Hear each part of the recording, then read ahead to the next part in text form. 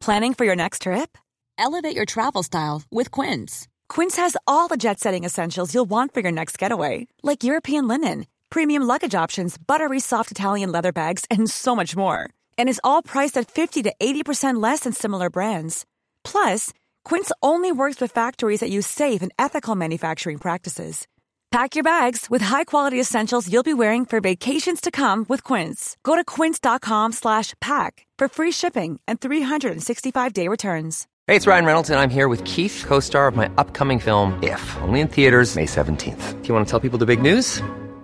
All right, I'll do it. Sign up now and you'll get unlimited for $15 a month and 6 months of Paramount Plus Essential Plan on us. MintMobile.com/switch. Upfront payment of $45 equivalent to $15 per month. Unlimited over 40 gigabytes per month. Face lower speeds. Videos at 480p. Active Mint customers by 531.24 get 6 months of Paramount Plus Essential Plan. Auto renews after 6 months. Offer ends May 31st, 2024. Separate Paramount Plus registration required. Terms and conditions apply if rated PG. There's never been a faster or easier way to start your weight loss journey than with PlushCare. PlushCare accepts most insurance plans and gives you online access to board-certified physicians who can prescribe FDA-approved weight loss medications like Wegovy and Zepbound for those who qualify. Take charge of your health and speak with a board-certified physician about a weight loss plan that's right for you. Get started today at plushcare.com/weight-loss. That's plushcare.com/weight-loss. plushcare.com/weight-loss.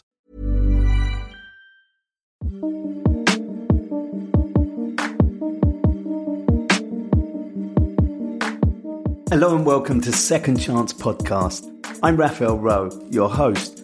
This podcast series explores the theme of second chance. We raise questions about who deserves a second chance, who decides who gets a second chance, and what a second chance actually means. We speak to people from all walks of life about their experiences, including those who have been given a second chance and some who you might believe are beyond deserving a second chance.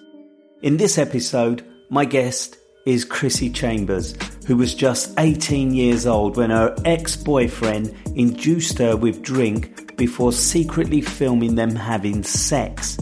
In revenge for Chrissy ending their relationship, he posted the videos on at least 30 porn sites without Chrissy knowing anything about it.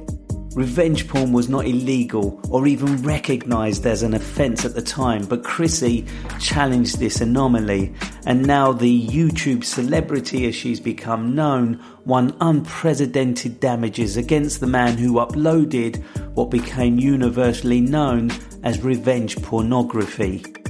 It was the first civil case of its kind to be brought in England and Wales when Chrissy sued her former partner for harassment, breach of confidence and misuse of private information after learning that the Crown Prosecution Service would not bring criminal charges against him. Chrissy, who is American, is one of the most popular lesbian content creators on YouTube, along with her now fiancé, Bria Cam. The channels they run together have 1 million subscribers, and their comedy sketches, songs and vlogs have been viewed hundreds of millions of times. There's lots to talk about and lots of things I want to talk to you about, but and I'm discovering this as I start to look at your story. But I want to start with your YouTube channel, because you and your wife Bria have a YouTube channel. Now, when I read it, it said a lesbian YouTube channel. Is that the right way to describe it, or how would you describe this YouTube channel that is quite sensational? I would describe it as just that. You know, we are Bria and Chrissy, the singing lesbian duo.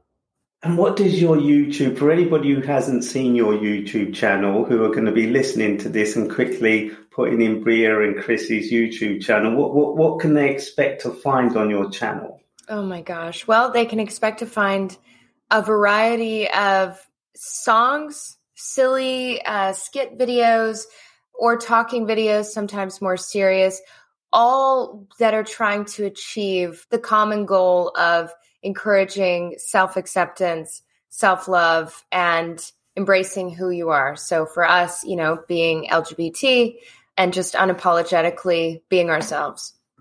And how did it come about? How did a channel like this come about? Was it your idea or your wife's? Well, I wanted to be an actor, and that's what I was pursuing when Bria and I met. She was a singer who had done a little acting. I was an actor who wanted to do a little singing.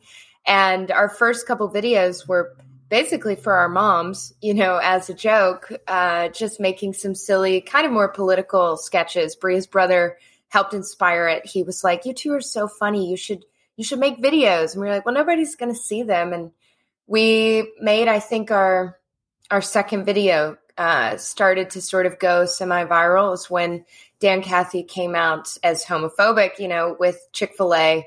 And Bria was like, "We need to do something." So we went and protested at our local Chick-fil-A. And then she said it wasn't enough. And she went and wrote a song where we sing about that we're going to miss Chick-fil-A, but we can't support anything that's going to be homophobic. And it got tens of thousands of views kind of overnight and some interviews. And that just sort of started us off with sort of realizing, the LGBT community needed something like this. And they kind of quickly claimed us, and we just started making content around that. And it just started growing. And how long has it been going now? Oh my gosh. In August, it'll be 10 years. 10 years. Yeah. And do you think you've retained the same audience that first came to the channel, or do you think the audience has grown and diversified because more people are more aware of the LGBT community and the issues around, acceptance and all the kind of things that comes with that? Do you think that more people and different people have come to your channel despite the fact that I suppose you appeal to a particular audience, or don't you?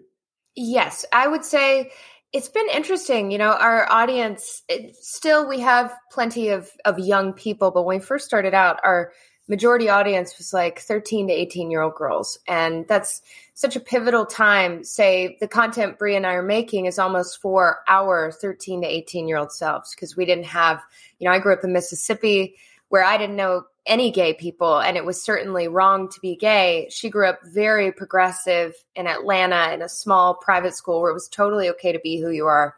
And still, though, we didn't have those role models.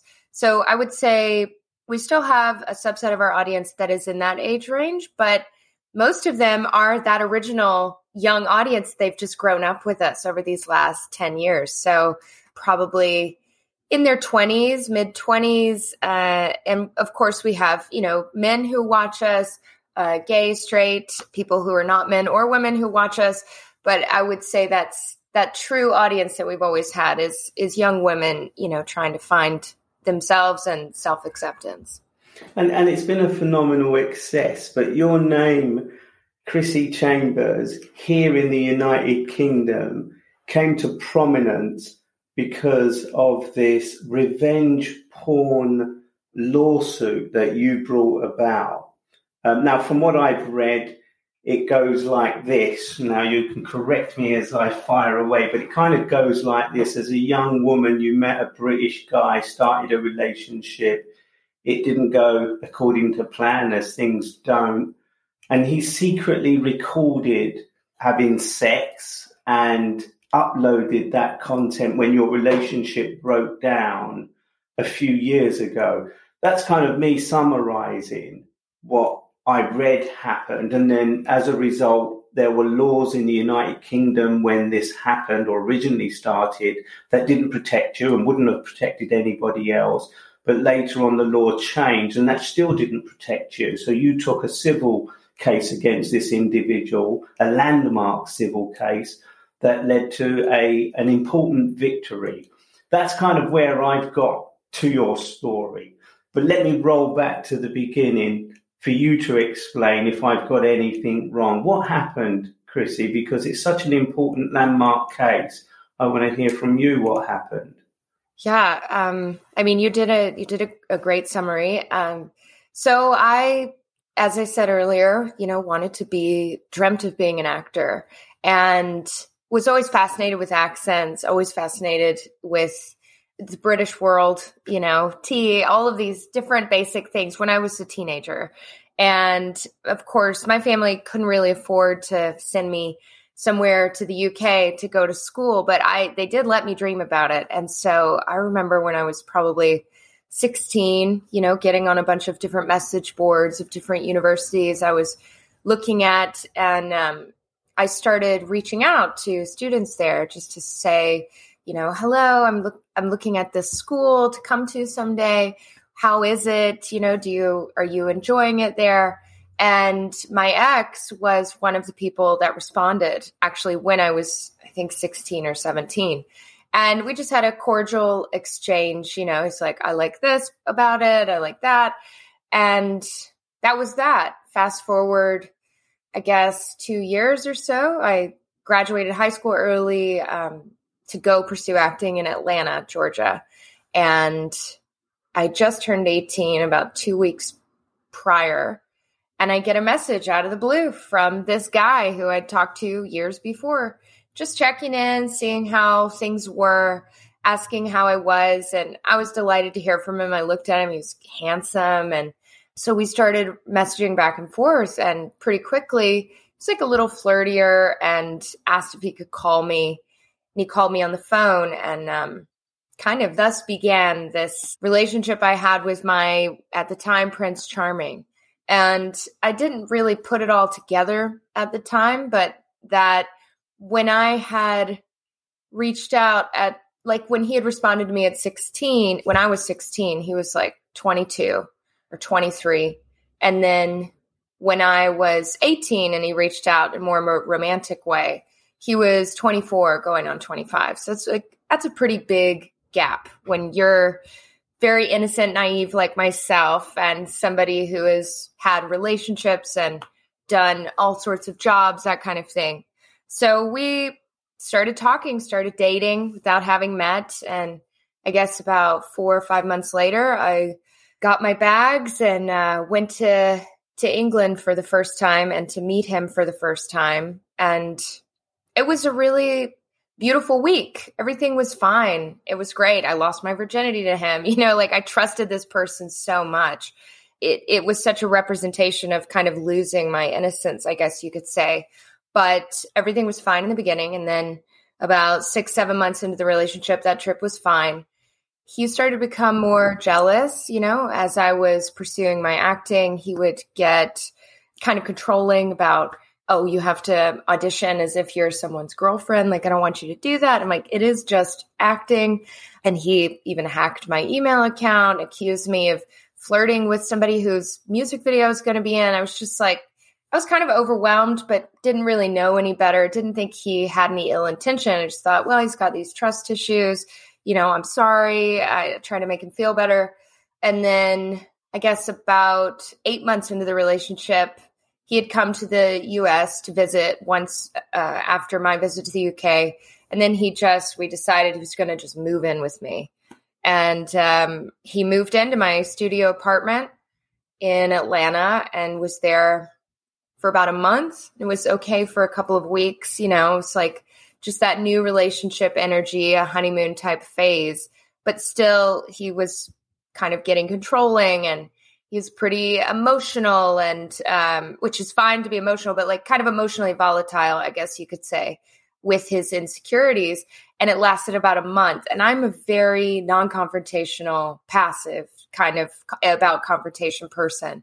And I don't want to rock the boat. I don't want to upset people. But about a month in, I was like, I can't do this. Like, this is going to derail all my dreams. I am working so hard to pursue this. And this is just going to make me throw it all away. And so I asked him, I said, maybe you should go back to England, maybe just work on yourself for a couple of months.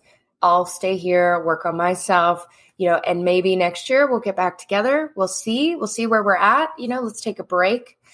And he took that very hard. He had a really hard time with that. And obviously, it took a couple of days to get a ticket back to the UK to go home, but he was really upset and suggested we have like one last night of drinking, or one last night of like celebration. And I didn't grow up drinking. My parents don't drink. I didn't have any experience in high school with that. And so once he had moved in, he had bought alcohol a few times, and I'd never been drunk, but like had a drink here or there. And so he went out and got a bunch of alcohol. And I thought to myself, well, I'm not a drinker. I would think I'll do an experiment. If I ever get a role where I need to be drunk, I'll know what it looks like. So I set up a little camera on the shelf, and I didn't pay attention to how much he had bought or not, but I figured I'll take a sip and then I'll say how I'm feeling. I'll have a drink. I'll say how I'm feeling. I'll read a quote. And I am so glad I did this. This is what saved our case. But we start drinking, and he would read a quote too. And the whole time you just see him progressively stay a lot more sober than I do. So I think the footage, I have 7, 8, 9 drinks, and I am blacked out, intoxicated. I'm falling out of the chair on my way to being unconscious. And he's just sitting there pretty stoic and able to talk. And then my camera cuts off. He knew, I didn't even send risque photos, sexy selfies. I was very modest. So he knew all of those parameters that certainly intimacy on camera would be something I would never be okay with. And unbeknownst to me, I pass out on the bed, and he pulled out his own camera. And that is when he proceeded to film 7 videos of him having sex with me while I was blacked out, intoxicated on the bed. So comments on the videos ended up being it looks like you're fucking a corpse. She looks dead. Look at that, look at that dead body type of stuff. And of course, I didn't know any of this. We go to bed in my mind, wake up the next day, and he's going to go back to England. He goes back to England, has a very hard time. He even came back a month later, just showed up at my door knocking to beg me to take him back from England. And I was like, you have to go back. I can't do this right now. And he went back. It was I ruined his life type of thing. Went through a very hard time. About 5 months after he went back, I started getting harassment from his family and his sister saying she wished I would kill myself and just go ahead and die, and ruining everything for them. And I was 19, this was my first love. I would never have had any ill intention, but I tried to go on with my life. And fast forward about 2 years, I realized I'm interested in women. And I spent about 6 months, trying to meet a great girl. And then I met Bria, and go to 2012, we started our YouTube channel, just this beautiful, wonderful relationship. And she knew I'd had a very hard time with my ex. And so she very early on was supporting me through that.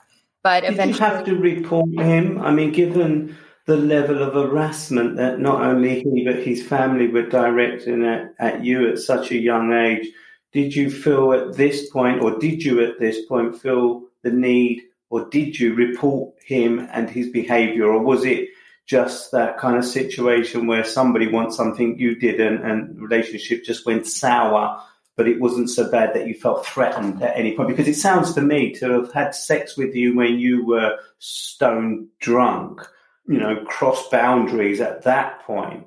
Yeah. Well, at that point, I didn't know he had done that. I didn't find out that he had even had sex with me until I saw the videos.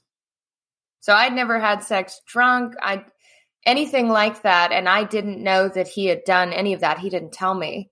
The way I found out was Googling myself and seeing the title, Chrissy Chambers 18 gets fucked, fucking my ex, Chrissy Chambers. And that was how I discovered what had happened to me years later, 4 years later. So it was like a death punch. I would say the harassment I endured from his family if I had lived in the UK, I would have certainly gone right to the police. And I did end up going to the police, I don't think right away in that state of mind that I was in, but I ended up going, and they basically said, unless she is here with a weapon threatening you bodily harm, or unless she hurts you, we can't do anything. It's just threats online or on the phone. which was really disheartening. But Bria and I, I have this life. I had this ex who had a hard time, but that's all I really know. We move forward. We have our YouTube channel. It's starting to pick up. We had about 50,000 subscribers, and we were only 8 months into our YouTube channel, and we were in Vegas, and a friend of ours who we'd done some music with writes me, and she's like, "Hey, Chrissy, I just wanted you to hear this from me, from somebody who cares about you before you find out about it online. But there's somebody that's saying, check out these porn videos of you, these sex tapes." And I just clicked, not even believing it, and actually looks like you. So I just wanted to let you know, I'm really sorry. I'm here for you. And I just sit down, on the floor, and right where I was in some casino in Vegas, and I Google Chrissy Chambers sex tape, and all these links show up, and I just collapsed. It was like getting hit in the stomach with a bat. And Bria was playing poker in another room, and I kind of stumbled to the doorway and just gave her this look of devastation. And she said she thought my whole family had just died in a crash. And she got over to me, and I said, he finally got me. Like, they had said they wanted to ruin my life, they finally got me. And I showed her, and we just started freaking out completely, but also immediately trying to take action, calling these reputation changer websites. They tried to extort us out of like thousands of dollars, and nobody would take the video down. And actually at the beginning, it was only the one video. And I think within a couple of weeks, we went right to the police, and the police saw the video, and they said something like they opened an investigation and started trying to push it off to the UK police. The UK police said, well, the incident happened in the US. It's a US jurisdiction. And in that span of a couple of weeks, I remember being out at an amusement park with my sister one day, just trying to feel a little better. And Bria calls me, and she's like, I need you to sit down. I just did some deep digging, and I found 5 more videos. So that went from 1 to 6. And I can't even describe the devastation. It was just like your whole world is crashing down around you. And on our YouTube channel, all these comments are coming up saying, oh, you look up to Chrissy Chambers, you think she's a role model? She's actually a whore and a slut. Check out these porn videos of her. And so then the police in Atlanta, which this is 2013 in the Deep South, they said, well, you shouldn't have drank all that alcohol. Maybe because you were drinking, who knows, maybe it will be too hard to argue that you couldn't consent. Like, we don't want to press any charges. It'll be too hard of a case. So at this point, when you had approached the Atlanta police, you were, obviously complaining about the fact that he'd uploaded these videos, but now you discovered that he had sex with you whilst you were unconscious. I tried to pursue both, all charges, the uploads, which ended up being a UK problem, and the non-consensual sex, which was the Atlanta thing that they said, basically, you shouldn't have drank. We will have too much difficulty in prosecuting this. Meanwhile, they see the comments say, she looks like a corpse. I'm just like, I know we've come along further, but you can't consent if you're blacked out. It's just infuriating. And so it quickly became a thing of, and when I went to the Atlanta police, they had me sit in a cold, sterile interrogation room with a male detective watching the videos, like asking me moment by moment questions about it. It was just so degrading. And so then we set our sights on the UK police. But of course, nobody even knows what this is, non-consensual filming. Like that's not even a law. And I am just spiraling. I've completely spiraled at this point. Very non-functional, can hardly get out of bed, can't look at myself in the mirror, can't change in front of Bria. No intimacy, anything like that. And just despondent, I would say. And so Bria took it upon herself, my hero, to start calling lawyers in the United States who maybe could take this case, like explaining there's these videos, this is non-consensual, the videos are non-consensual, the act is non-consensual. Can you help us? And they're like, well, there's I don't even know what to call that. I'm sorry, I can't help you. And she called dozens, probably a total of 100 lawyers. And eventually somebody recommended we call RAIN, the rape crisis line. And she calls and somebody picks up and they say, well, there is a woman, a U.S. attorney in the UK, Anne Oliverius, who is going to be way too busy to help you, way too busy to take your call. But she may know somebody who could help. And they gave us her information. We call, and I forget who picked up. I think it was Georgina, who ended up being my barrister. And we relay the story. And this is Bria speaking as me. Hi, I'm Chrissy. This video was taken of me. So I couldn't even put sentences together. And Georgina takes the information. She's like, I want to take this back, run it by Anne. They called us a couple days later and said, Anne wants to take your case, but she needs to see the whites of your eyes before she decides to move forward. Can you make it to New York? And so we hurriedly booked a flight, got to New York, met Anne, and we spent about 3 hours with her, telling her everything. And she said, I see myself in you. I want to help you, but this is going to be hard. This is going to be a long fight. It could take a year. It could take 2 years. Of course, it ended up taking 5. But I really think that we could win this, but it's going to take a lot. And so there's not even a law about this, which we now know is called revenge porn. She's like, I have to get a law passed. And we just thought, you're our savior. Anything you feel is the right idea, we're going to go with. We trust you. Put all our faith in her. And thus began our legal battle that took so many years. We worked on the case from August 2013 until March of 2015 when I spoke the day that the revenge porn law passed in the UK. And I was there for the unveiling, basically, and it was just all this inspiration and hope. And I spoke to members of parliament and tech companies, and then we marched down to the police station to go get our victory with a binder about this big of evidence.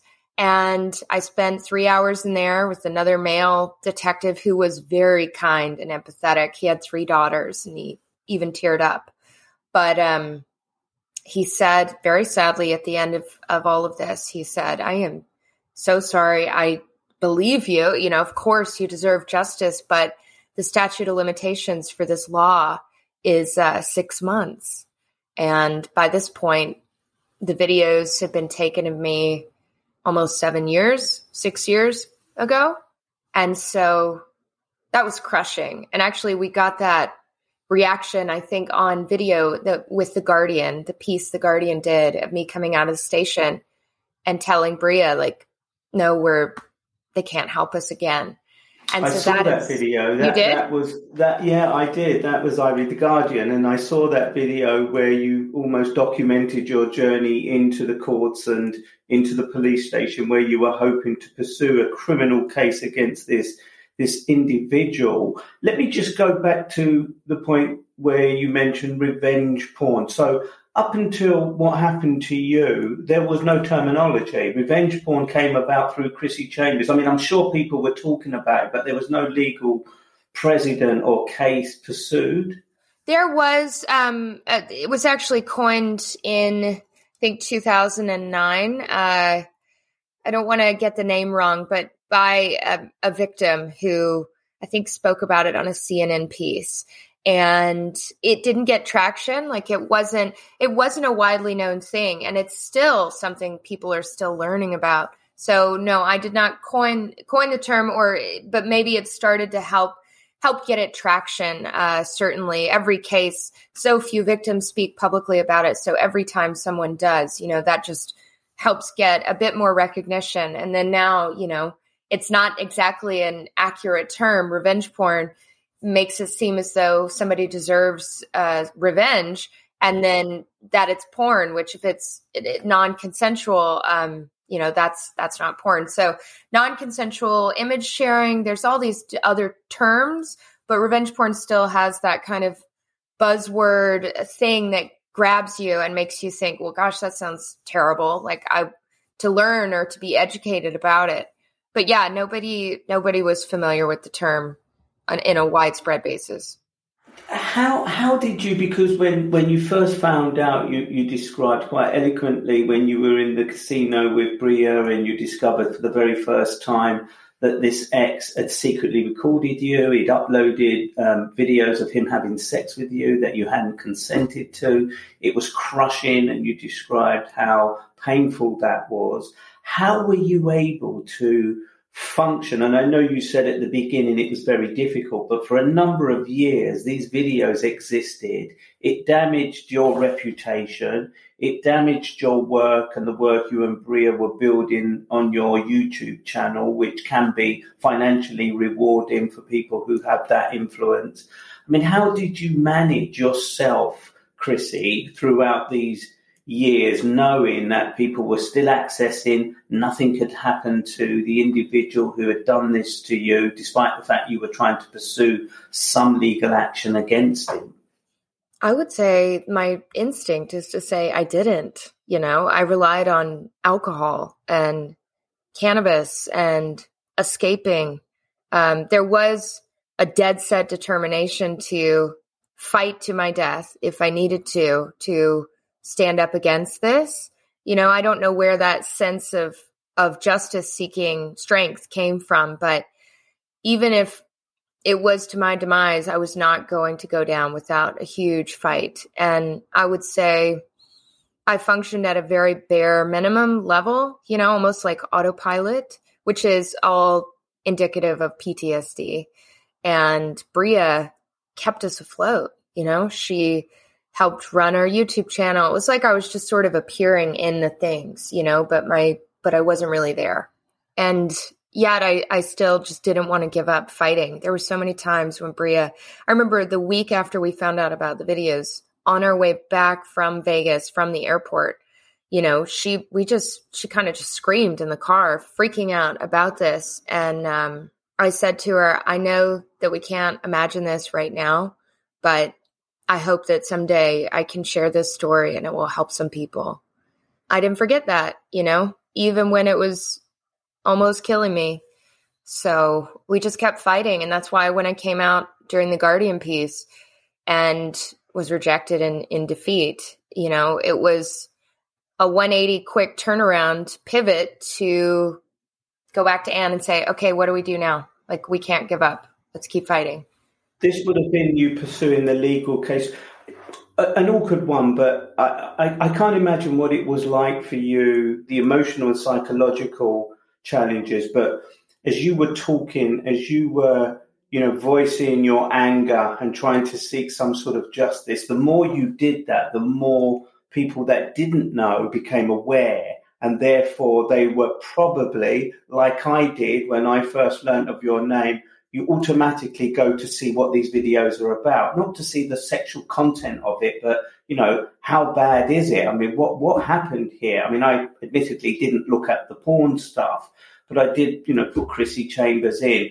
But you lived this, Chrissy. I mean, you were talking to people about seeking justice, and every time you did that to a new audience, some of them and some of those more voyeuristic type people would go to the website, and you were exposing yourself, your intimacies, your body, and everything about you that you were so angry about. I'm trying to understand how you were able to balance that, knowing that when you stood and said, this is what's happened to me, those who didn't know would then be drawn to those videos, professionally or otherwise. How did you balance that? I think that I was so numb, knowing that this was already getting traction and exposure in a negative way. I was already so numb to the consequences that were happening to me. It was almost like, okay, I know I'm going to be thrown under the bus here, but I have to take a stand against this injustice on a wider scale. So I was able to somehow shut off the idea, okay, people are Googling this right now, and go to, I don't want other individuals, especially women, to go through what I'm going through right now. So even if the consequence is that more people are going to be drawn to the videos of me, speaking out about this is going to raise a wider alarm about how this is wrong. If you saw in your research about me, like I haven't done a lot of press. I don't do a lot of stuff like this as much anymore. And it's not because I don't care. I sacrificed myself so much that I didn't even realize I was really losing myself and hurting myself in such a severe way by agreeing to every single interview, showing up to all the press, going to speak at every school, lobbying in multiple states, to try to get laws passed. That was having such a bad effect on my mental health. And so I took a step back I've kind of taken a big step back over since our victory, maybe last couple years. And I do things more sparingly, but I've really focused on my mental health. And like now I've been sober for almost 6 months, finally, after all of this. And so to just not feel numb anymore, it really allowed my PTSD to heal. And so for things like this, on the once an occasion, I will I'll speak about it, but now there are other people in the fight. And so there doesn't need to be like a poster person to represent it. But at the same time, I'm like, if I'm not taking care of myself, I'm not even going to be here to continue to be an advocate. So I kind of took care of that and am in a much better headspace. It was almost like I knew that doing all the press, speaking up about it was for the greater good. But I also knew in those micro moments that it was hurting me to do that. And I think it was this cycle for a while of like, I felt so worthless that was almost like speaking up was going to reaffirm that worthlessness because it's going to bring more people to watch. But it's also going to help the cause, if that makes sense. So it was like a good and a bad.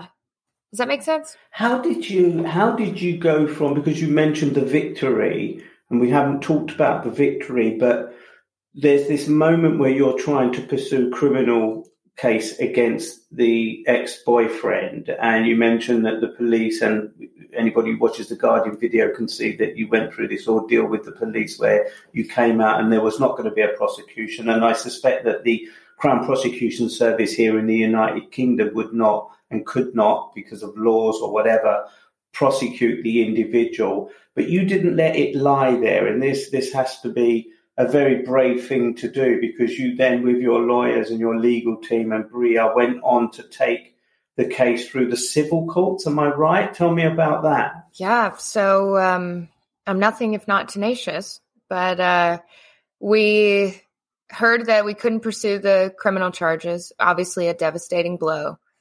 And I think from that day on the rooftop in New York, when Anne said, I can see myself in you, Anne as a young law student, suing Yale, not giving up, not going down without a fight.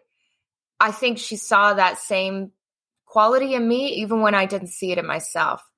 When we had that door shut on us, we'd already had so many doors shut on us throughout this, even before we found McAllister Oliverius. And so it was a small detail, obviously a huge hurdle to work through, but no surprise and certainly no injury to our determination to win the case, either in the court of public opinion or a court of law. And so we said, no, we want to keep fighting. And said, the only remedy is going to be a civil case. We said, okay, let's go back to the drawing board. And that was another almost 3 years before we won that finally. And that was here in the United Kingdom? Yes. And what did you win, Chrissy? What was the victory? I won, the first civil lawsuit against revenge porn, the United Kingdom, but I won some damages from my ex. More importantly, I got an apology from him. I remember them in the litigation, it being really difficult to get the apology. And I was like, the apology is as important for me as the damages. I need him to acknowledge that what he did was wrong. For me, that represented the fact that, society and culture as a whole doesn't see this as wrong, and it can ruin somebody's life. So got the apology, got the copyright to the videos. So if they were ever uploaded, I can, pursue those as my own to have them removed. And, in that victory also was able to get back some of my dignity, just to be able to say, this was wrong. I didn't give up, even when the police, even when the law wasn't agreeing with me that there was justice to be had. I didn't stop until there was some form of justice. You skirt. And now, I was going to say, you skirt over the most. I mean, all of that is profound, and you're such a brave woman to have done what you've done and what you've laid in terms of those who come behind you or were unable to do it previously, and that's to be admired. Not only your determination, your resilience, but it was a landmark case, wasn't it? And up until I think it was 2010, 11, something, there was no law.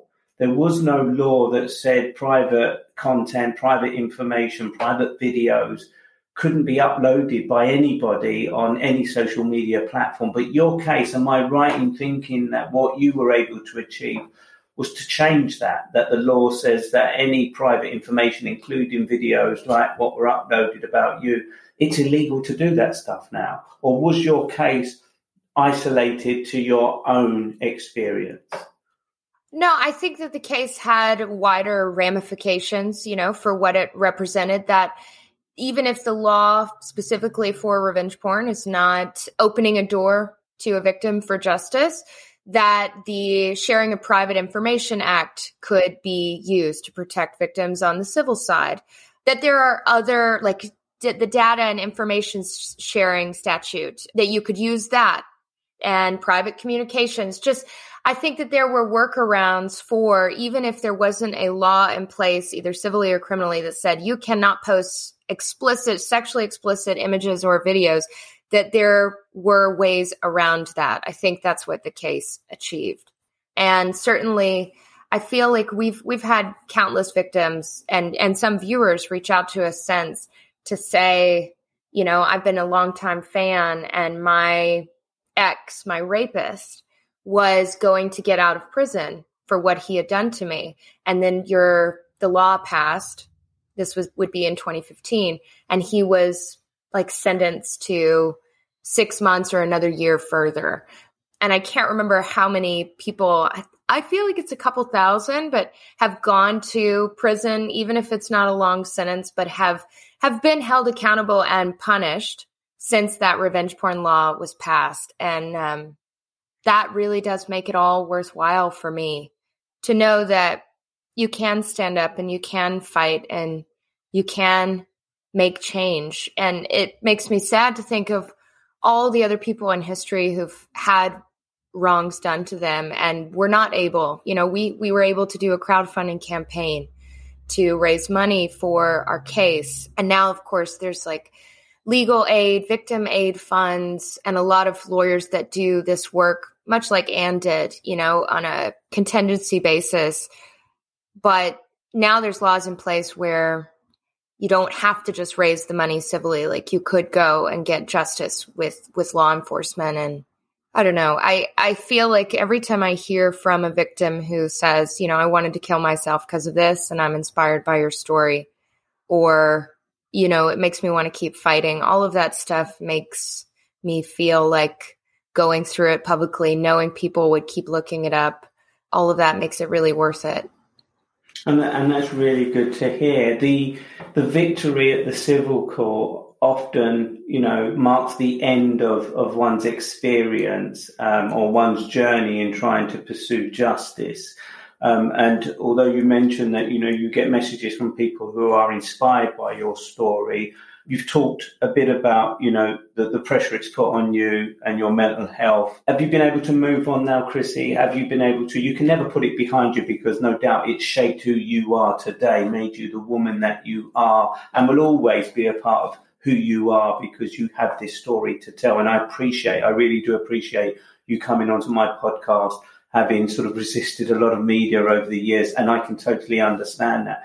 But have you been able to move on? Are you at a place now where, I know you and Bria are doing your thing and you sound happily married and she's your hero and you're still and your big smile says it all. But have you been able to move on, Chrissy? Yeah. It's so interesting how me being a pretty hyper modest, which, you still, even if you were sending sexy selfies all day, like no one deserves to have things non-consensually posted. But taking me, this like very small town Mississippi girl, having this experience happen to me has really radically changed how I subsequently feel about showing intimacy, sharing intimacy, my perception of my body. And I've heard that oftentimes victims of sexual violence will end up reclaiming their power by sometimes go through hypersexual phases in their healing process. And that can sometimes be PTSD in an unhealthy way. But I'm talking about when people reclaim their power with the thing that was weaponized against them. I remember saying back in like 2015, I wonder if the way that I'm going to heal is by, instead of being more prudish, modest, and almost like covering up in shame, is going to be embracing this thing that had hurt me so much. And gosh, I think in 2018, Bria and I started our OnlyFans, and I have just slowly reclaimed my power, my empowerment, to be in a place where now I could have my body videoed or photographed and have it be something I consented to, something that makes me feel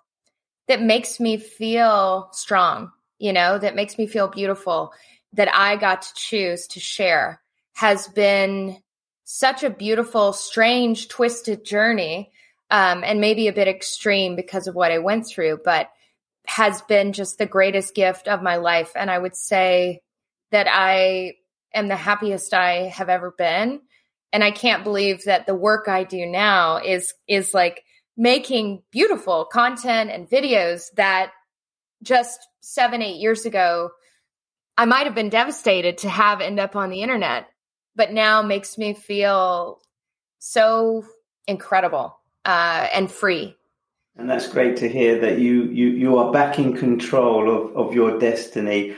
Do you still have this dream of becoming an actor? Because in your own right, you are, by doing what you do on your YouTube channel, you can act out whatever it is you act out with Bria and let go of those restraints that kind of, encased you during the time when you were fighting against what others had done to you or one individual had done to you. So do you still have these dreams of being the actor, or are you content now with where you're at? I would say I'm very content with where I'm at, but of course you don't give up on the dreams that you have. Our YouTube channel, I was able to act some and sing, and Bria was able to sing some and act, but Bria's dream is still to be a rock star, so even with getting closer to achieving that dream certainly provides a lot of satisfaction. Bria and I are just performers at heart, but because it has been such a lifelong dream, this acting thing, and because of the success of our OnlyFans, we were able to self-finance a show last year that we created all last year, where I star as a woman named Mackenzie, who is questioning her sexuality and trying to figure out who she is and her gender. And it just follows her with her journey of PTSD in therapy to figuring out who she is. It's kind of a little bit autobiographical, I guess you could say. And it was going to be a 10-part series, but right now I think we're going to edit it down into a movie. And now that will be our next offering to the LGBT and beyond community, is this piece. Because when I found out about the videos, I was selling shots at a strip club, which used to be a source of shame for me. But at the club, I went by this name, Mackenzie Collins, and she was tough and like take no nonsense, And then the videos happened. And it was like I lost her. And in, I think, November 2020, I just thought, I wish I could bring Mackenzie Collins to life. And Bria, being the amazing person she is, within 2 weeks had a lesbian writer. And within 2 months, we had this show. And then we filmed it for the last year. So I still am getting to act, even if I'm not making it in the big theater. You know, it's like I'm getting to tell my own stories. I don't need to have all the casting directors say, oh, you're good enough to be in this. I'll just make it myself. Well, there's plenty of time, isn't there? And what will that be called? What will that, and when will it be released if you get that far, which I'm sure you will? Yes. Well, it's called Can You Feel This? And we are hoping to release it later this year. Of course, you know, production, editing, and self-financing a project. There's a lot of hurdles, but we're extremely proud of it, extremely excited about it. Well, good luck, and I hope it goes well. Is there anything, Chrissy, that we've not talked about that you want to mention for the listeners, in particular those who may themselves be looking for an opportunity to fight something they can't see themselves winning, or any other message that you want to leave with the audience? I mean, your message throughout this interview has been profound and very articulated. I'm so impressed, and I'm impressed because you don't know when you see the word porn and you see the word revenge, and I think your explanation of how easy it is to misconstrue those two words when it means something completely different, yet that is the catchphrase, that is the buzzword.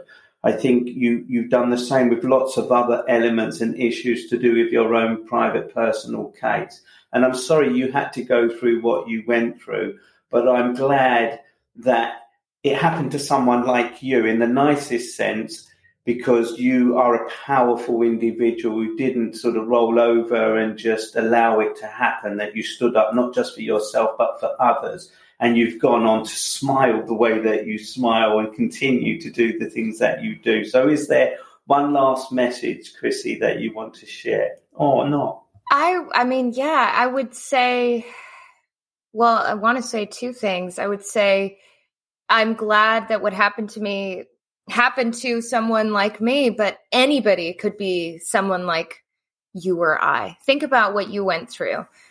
So many people who've been wrongfully convicted or maligned may want to go live under a shadow to escape any of that pain. And yet you have taken it upon yourself to help create a huge platform and do all kinds of advocacy. Even I love World's Toughest Prisons, going back into the place, you know, that caused you so much pain. So many people would never want to do that.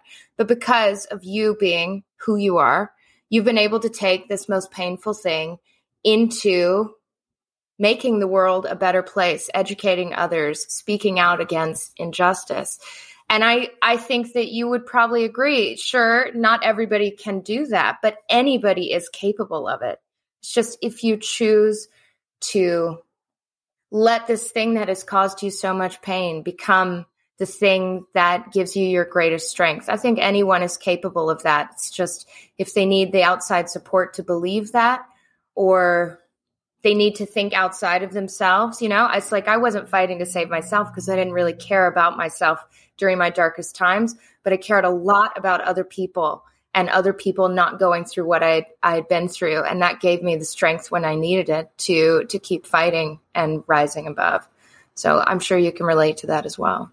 Yeah, thank you for sharing that. It is incredible that you don't really discover who you are until you discover who you are, because we're always in search of something about ourselves or looking outside of ourselves to find something, when it's always rested inside us. And it takes some, you know, not just dark things, it could be the complete opposite, but it takes something to happen for you to realize who you really are. And it happened to both of us when we were very young, which means, you know, I've moved on. I'm much older than you. But when it happens to you when you're young, I think you live a much more fulfilling life because you've already served a purpose in your own life. So you know moving forward that your purpose is for yourself. Of course, you've got to be selfish to an extent to get over the PTSD, you know, the stress and the psychological and emotional challenges that created at the time. But if you use that for a positive, you can make a great difference. Chrissy, thank you so much for coming onto my podcast. You're an incredible woman. Your story is incredible. And I urge people to sort of look at your content, because I think you can't put the two together when you talk about miscarriages of justice, or you talk about, these kinds of issues. People can't quite put the people that are involved in these things together. And I urge people to have a look at your content, because I think they will be pleasantly surprised. So thank you so much, Chrissy, for coming on. Thank you so much for having me. Have a great day. You too. Bye.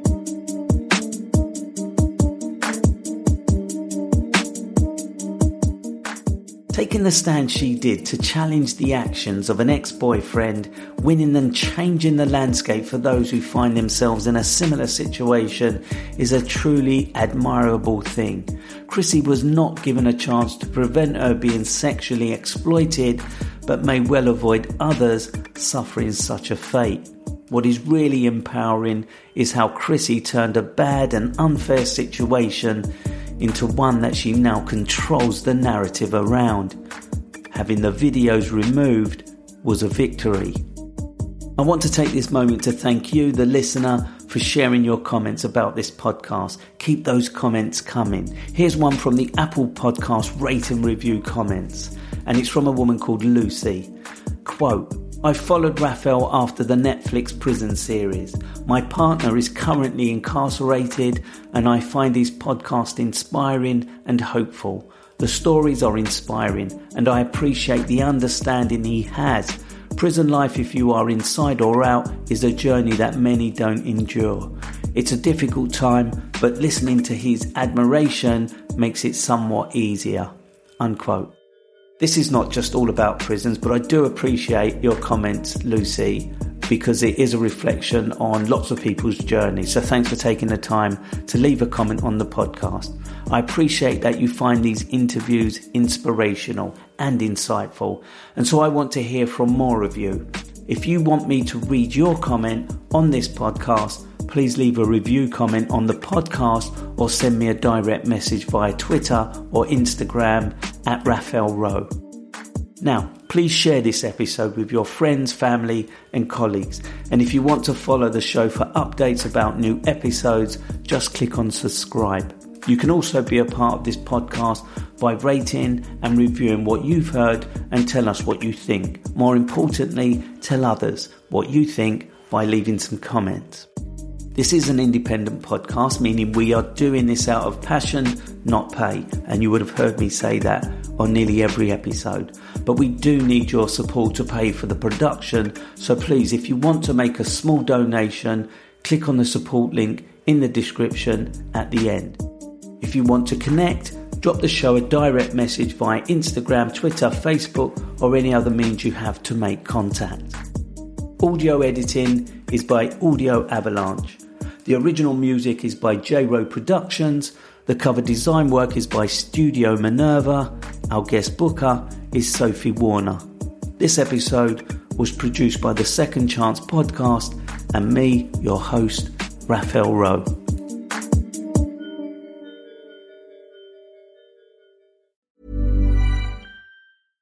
Imagine the softest sheets you've ever felt. Now imagine them getting even softer over time. That's what you'll feel with Boll & Branch's organic cotton sheets. In a recent customer survey, 96% replied that Boll & Branch sheets get softer with every wash. Start getting your best night's sleep in these sheets that get softer and softer for years to come. Try their sheets with a 30-night guarantee. Plus, get 15% off your first order at bollandbranch.com. Code BUTTERY. Exclusions apply. See site for details. Planning for your next trip?